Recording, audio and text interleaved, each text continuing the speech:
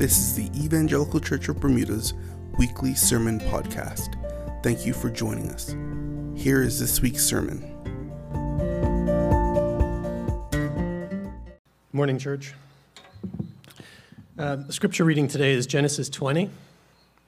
And while you're taking a minute to find your place, I just wanted to encourage you to be active in your faith. We've all been watching what's happened in Ukraine over the last few weeks. And I think it's a real opportunity for us to get involved in making our faith active.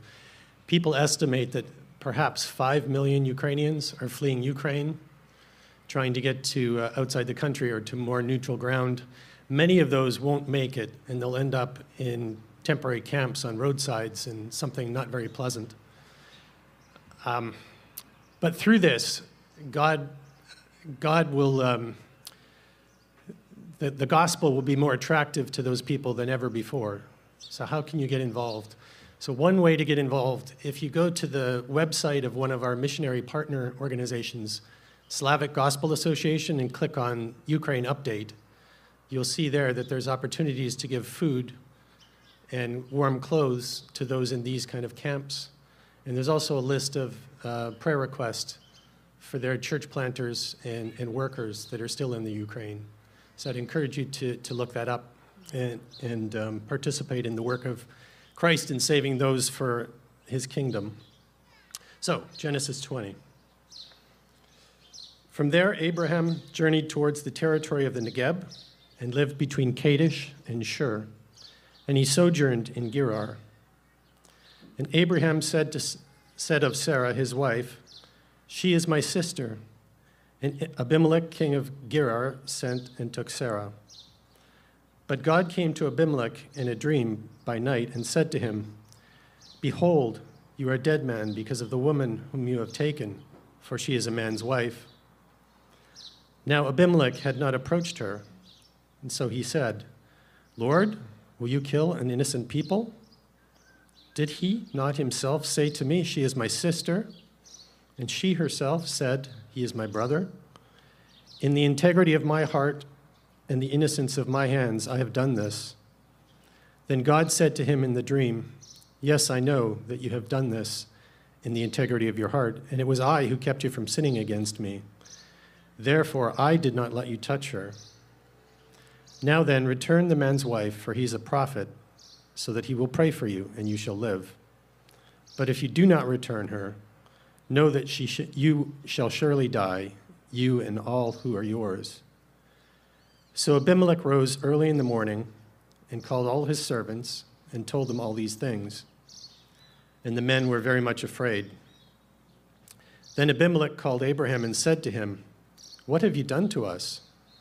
And how have I sinned against you that you have brought on me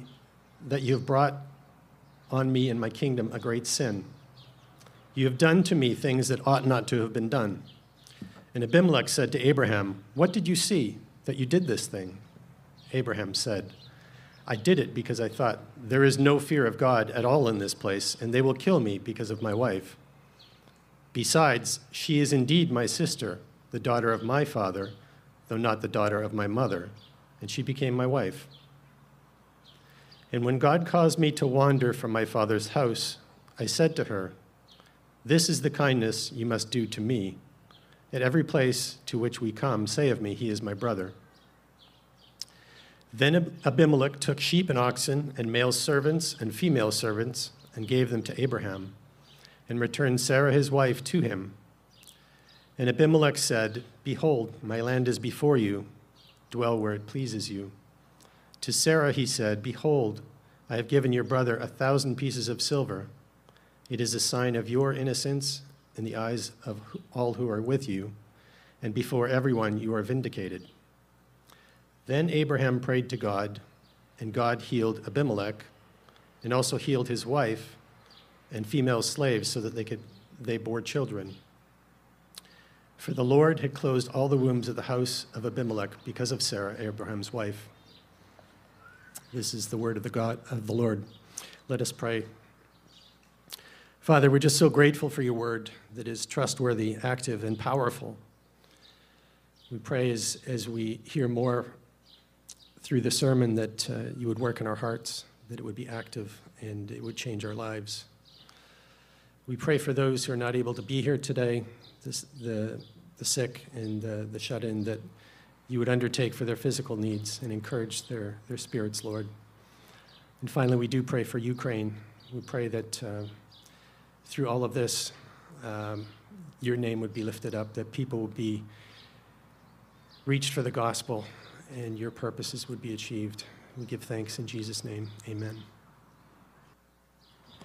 Good morning, everyone. Genesis 20. I hope you've got that open, either in your Bible or on your device. There are scholars that believe that this text is sort of just like a reduplication of chapter 12, when Abraham goes down into Egypt. You remember that?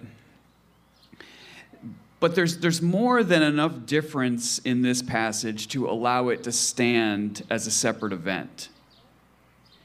But it also helps us to see the propensity that we have to return to our old bad ways. The Proverbs put it colorfully like this: like a dog that returns to his vomit is a fool who repeats his folly. That's a nice picture, isn't it? It's pretty graphic, actually.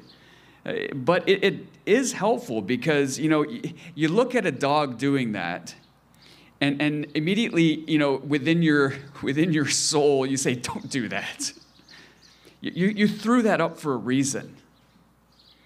But we tend to repeat our foolishness without the same thought of, don't do that. Right? We do the same thing.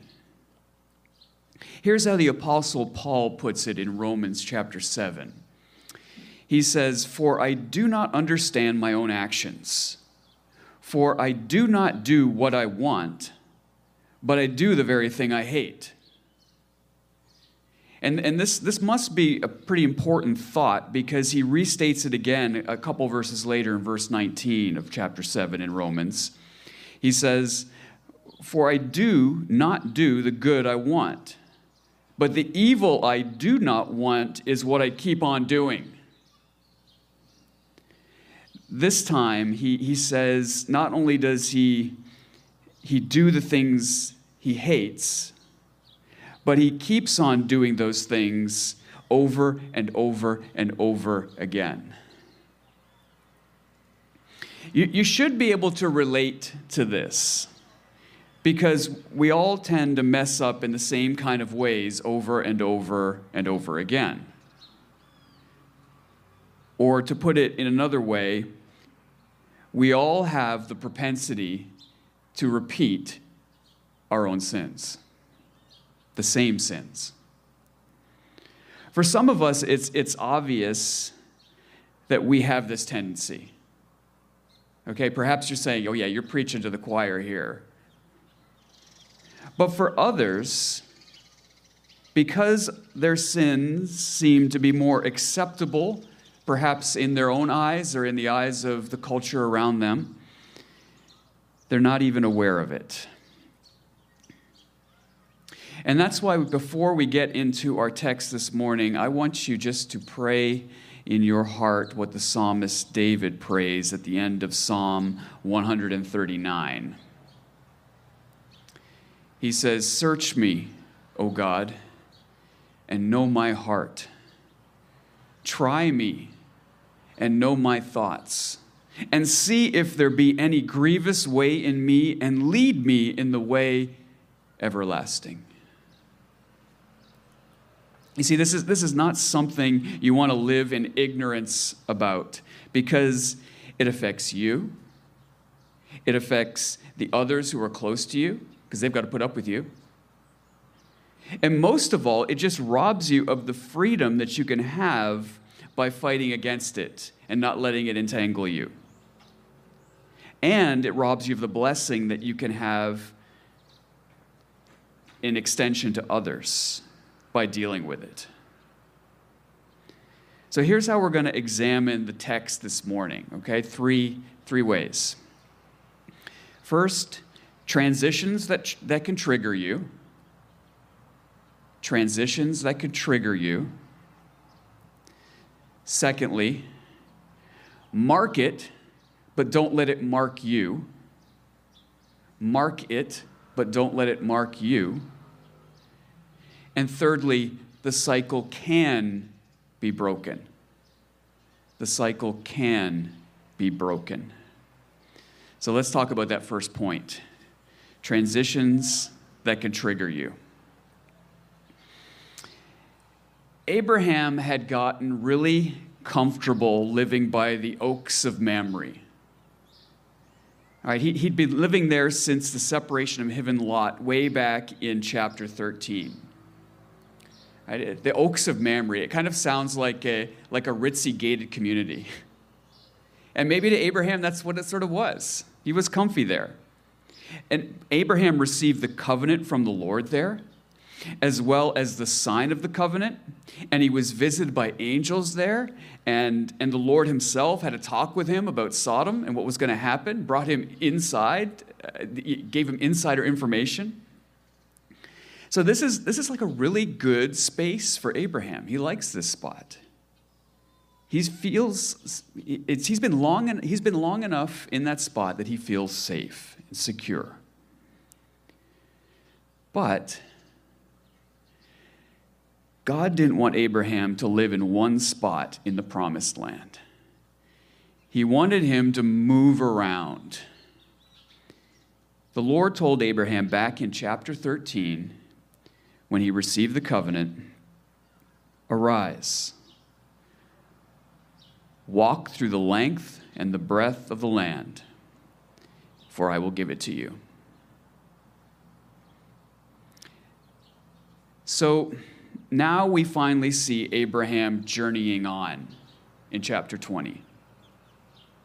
We don't know if he's actually obeying the Lord or not, or just needed new grazing land for his livestock. But regardless, he's on the move now. Now, most moves to us don't seem dangerous. But that wasn't the case during this time period. You were putting yourself at risk because you didn't know what you were moving into. You could get attacked by someone who maybe thought that they could overpower you.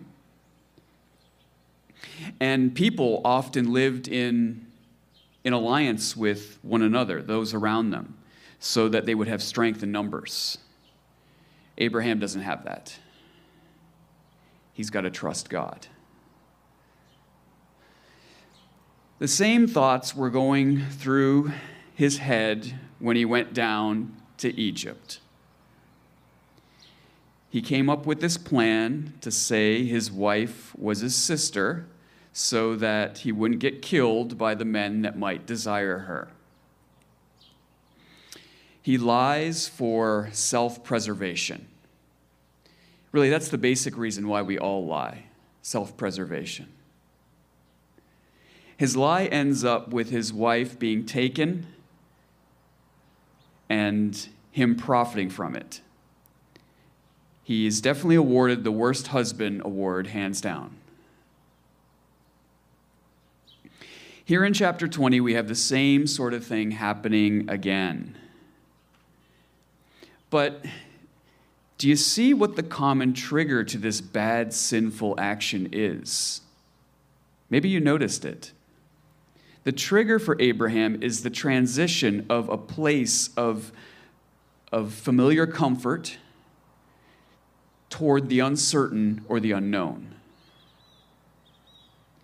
This chapter shows us that this tactic of Abraham, saying his wife was his sister, started before Egypt. And we know that because of a little hint in the text in verse 13 of chapter 20. "And when God caused me to wander from my father's house, I said to her, 'This is the kindness you must do to me. At every place to which we come, say of me, he is my brother.' But did you notice that first part? And when God caused me to wander from my father's house. See, Abraham had this idea way back in Haran. Right? Remember they moved from Ur to Haran. And when he left his father, because his father had left him, his father died. When he left his father's house, this is where he came up with it, because he was going into the unknown. Same sort of scenario, right? He was leaving the comfort of the familiar to the possible danger of the unknown. This trigger always seems to put Abraham into self-preservation mode. And that is the pattern we clearly see here with Abraham. But what is your transition that triggers your sinful responses?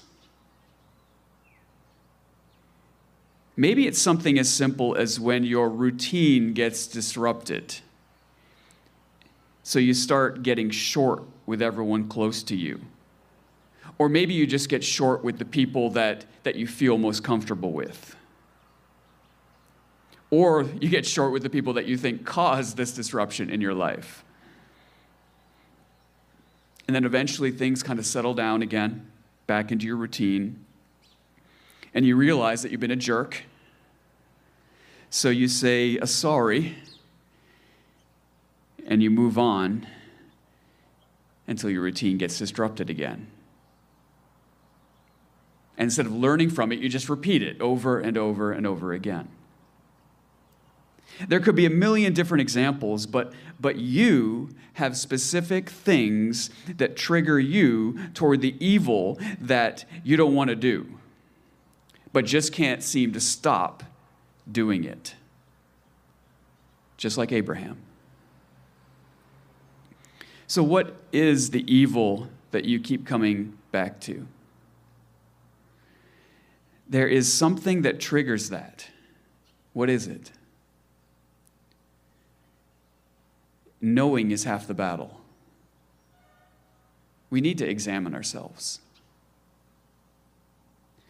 So let's go back to Abraham. Abraham repeats this evil, this time involving not Pharaoh, but Abimelech, king of Gerar. Nothing is mentioned here about Sarah's beauty this time as the cause for Abraham's tactic. She is 90 now, but so either she's a silver fox or there's something at play here, something else. During this time, it appears that lifespan seems to be about double of what we've got right now. So that would put Sarah at an equivalence of someone in their late 50s today. Okay, that seems a little more reasonable, I think. But there is also another reason for kings to marry, to obtain more power and wealth. Remember, Abraham is very rich. He's rich with livestock. He's rich with servants. So perhaps Abimelech is thinking in that direction. Hey, I can get myself a brother-in-law here. He's wealthy. I get in on the family. Win-win. Whatever the case, Abraham, in fear, has sacrificed his wife again to preserve himself. So Abimelech is visited by God in a dream, pronouncing his death for taking Sarah. And Abimelech says, whoa. He pleads his innocence, like, I didn't know. And God agrees with him. Yeah, that's right, you didn't know. Verse 6 is really interesting. Look at verse 6. Then God said to him in the dream, yes, I know that you have done this in the integrity of your heart, and it was I who kept you from sinning against me. Therefore, I did not let you touch her. That's interesting. God tells Abimelech that it was not his own doing that kept him from consummating the marriage, right, by sleeping with Sarah, but God kept him from doing it. God did that. What a great reminder of hope that is for us. We may have a tendency to go in evil directions, but God in his mercy can keep us from that. That's especially hopeful if there are certain ways that we just keep repeating over and over again, and it's getting worse, it's building. Abimelech summons Abraham and returns Sarah, but Abraham does not seem to learn much here from this second return of his wife from another man. And this leads us to our next point. Mark it, but don't let it mark you. Mark it or remember it. Remember the evil way and the trigger that brought you back to it. But do so not to give yourself an excuse, but to help you avoid it the next time. Listen to all the questions that Abimelech fires toward Abraham in verses 9 and 10. Then Abimelech called Abraham and said to him, "What have you done to us? And how have I sinned against you that you have brought on me and my kingdom a great sin? You have done to me things that ought not to be done." And Abimelech said to Abraham, "What did you see that you did this thing?" So Abraham's getting rebuked here with Abimelech's questions. And what a great last question by Abimelech. What did you see that you did this thing? This is such a gift of a question that if Abraham really took it to heart and considered it, he could have seen what triggered him toward this evil way. But Abraham's response reveals a lot of what went on in his head and the pattern that we should not follow when we find ourselves entangled in the same evil that we tend to keep doing. I don't believe Abraham took this question as the gift that it really was. Because here's his response. Verses 11, 12, and 13. Abraham said, "I did it because I thought, there is no fear of God at all in this place, and they will kill me because of my wife. Besides, she is indeed my sister, the daughter of my father, though not the daughter of my mother, and she became my wife. And when God caused me to wander from my father's house, I said to her, 'This is the kindness you must do to me. At every place to which we come, say of me, he is my brother.'" So we basically see three things in these verses that we want to avoid. Because he didn't take this question like he should have taken it as the gift it was. The first thing we see, and they're perfectly spaced out with verses too. So the first thing is verse 11, it's assumptions. There's no fear of God in this place, and they will kill me because of my wife. All right, this is what he thought, and what you think eventually drives your actions. But we see that his thoughts are wrong. See, Abimelech was capable of fearing God. And further, he seems to have a high view of marriage and would not have knowingly taken another man's wife.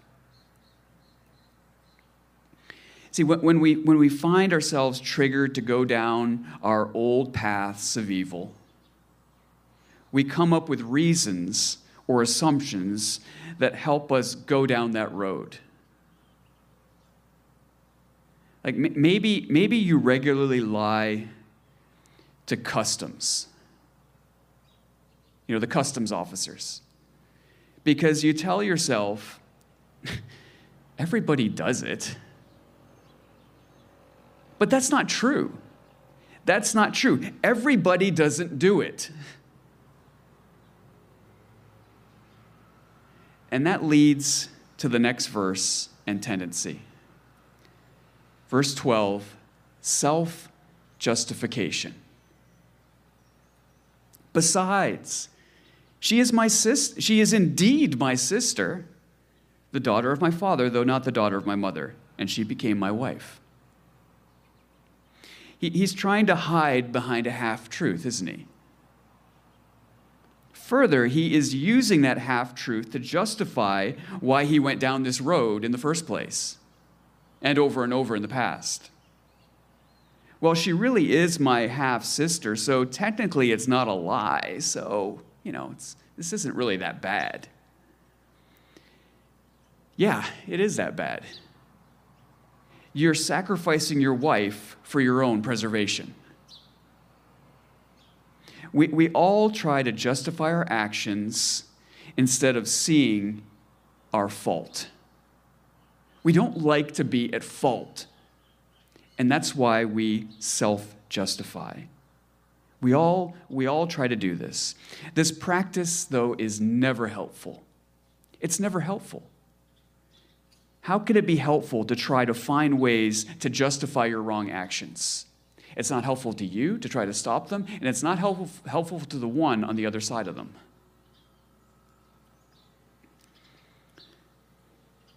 Third thing, verse 13, identity. When God caused me to wander from my father's house, I said to her, "This is the kindness you must do to me at every place to which we come. Say of me, he is my brother."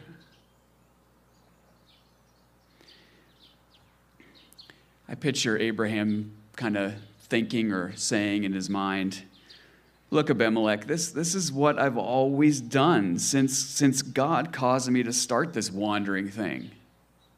It's not my fault. It's just what I have to do. You do the same thing if you were in my shoes." Right?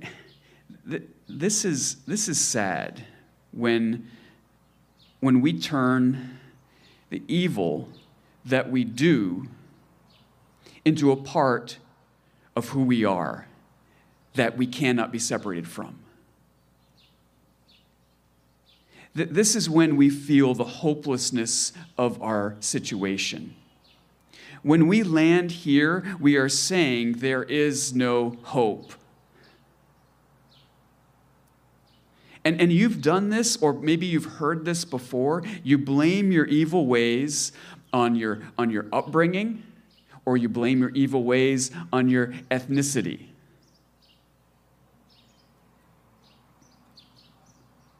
There is truth to be found in the past regarding how we operate in the present, but we have to choose to learn from it and not let it define us indefinitely. When we mark our evil that we tend to do, we need to work on separating it from who we are. We can't feed it with assumptions. We can't nourish it with self-justification. And we certainly can't let it define us. But there is hope. There is hope. The cycle can be broken in you. In light of this failure that we see in Abraham's life again, we also see hope. God rescues Sarah again. God provides more riches to Abraham again, this time through Abimelech. God still holds Abraham up as an intercessor. Right? Go to Abraham. He'll pray for you and bring you blessing. He still gets to be part of the covenant. He still gets to bring blessing to others. You see, God remains true to the covenant he swore on his own life to make Abraham a blessing to the nations. That's what he's doing. We are told that God had closed all the wombs of Abimelech's house because of Sarah. God tells Abimelech that Abraham will pray for him to be healed. And when Abraham prays for him, he's healed from whatever he was stricken with, and all the wombs in Abimelech's house are opened again. What grace the Lord shows to Abraham. He shows how he can open the closed womb and make it fruitful again. That is exactly the hope that Abraham needs in his situation moving forward toward the promise of a son with his 90-year-old wife, Sarah. Further, this repeating sin did not change God's view of Abraham. The liar is still loved. I think we often have in our mind that God loves us because of our potential for him, right? So we better shape up. And with that is sort of, there must be sort of a like 3 strikes and you're out kind of thing with God, right? That is not true with the Lord. But if we are struggling with evil that we keep coming back to again and again, this false thought crushes us. That somehow we've expended all God's grace. That somehow, okay, I guess I didn't have the potential that God hoped for. And so it leaves us hopeless. I want to remind you that God loves us because he has chosen to love us through Christ Jesus. God's love for those in Christ is based on promise, not performance. This gives us a new and better motivation to break the cycles of repetitious evil in our life. Right? We want to break it not because we're trying to reach God, but because he has already reached us by his grace through Christ Jesus. Right? We're trying to break it not because he will cut us off if we don't, but because in Christ, he will never cut us off. He was cut off so that we could be grafted in. Right? No one can pluck us out of his hand. Right? We want to get rid of these repetitious evil ways, not because we want his love, but because we already have the gift of his steadfast love that endures forever. That's the truth from the Bible, the Word of God. And as our Lord has said, that truth will set you free and bring blessing to you and to those that you are closest with.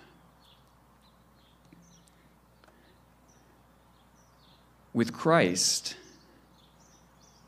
as the psalmist phrases it, we are brought into the way everlasting. Lord, lead us into the way everlasting. Let's pray.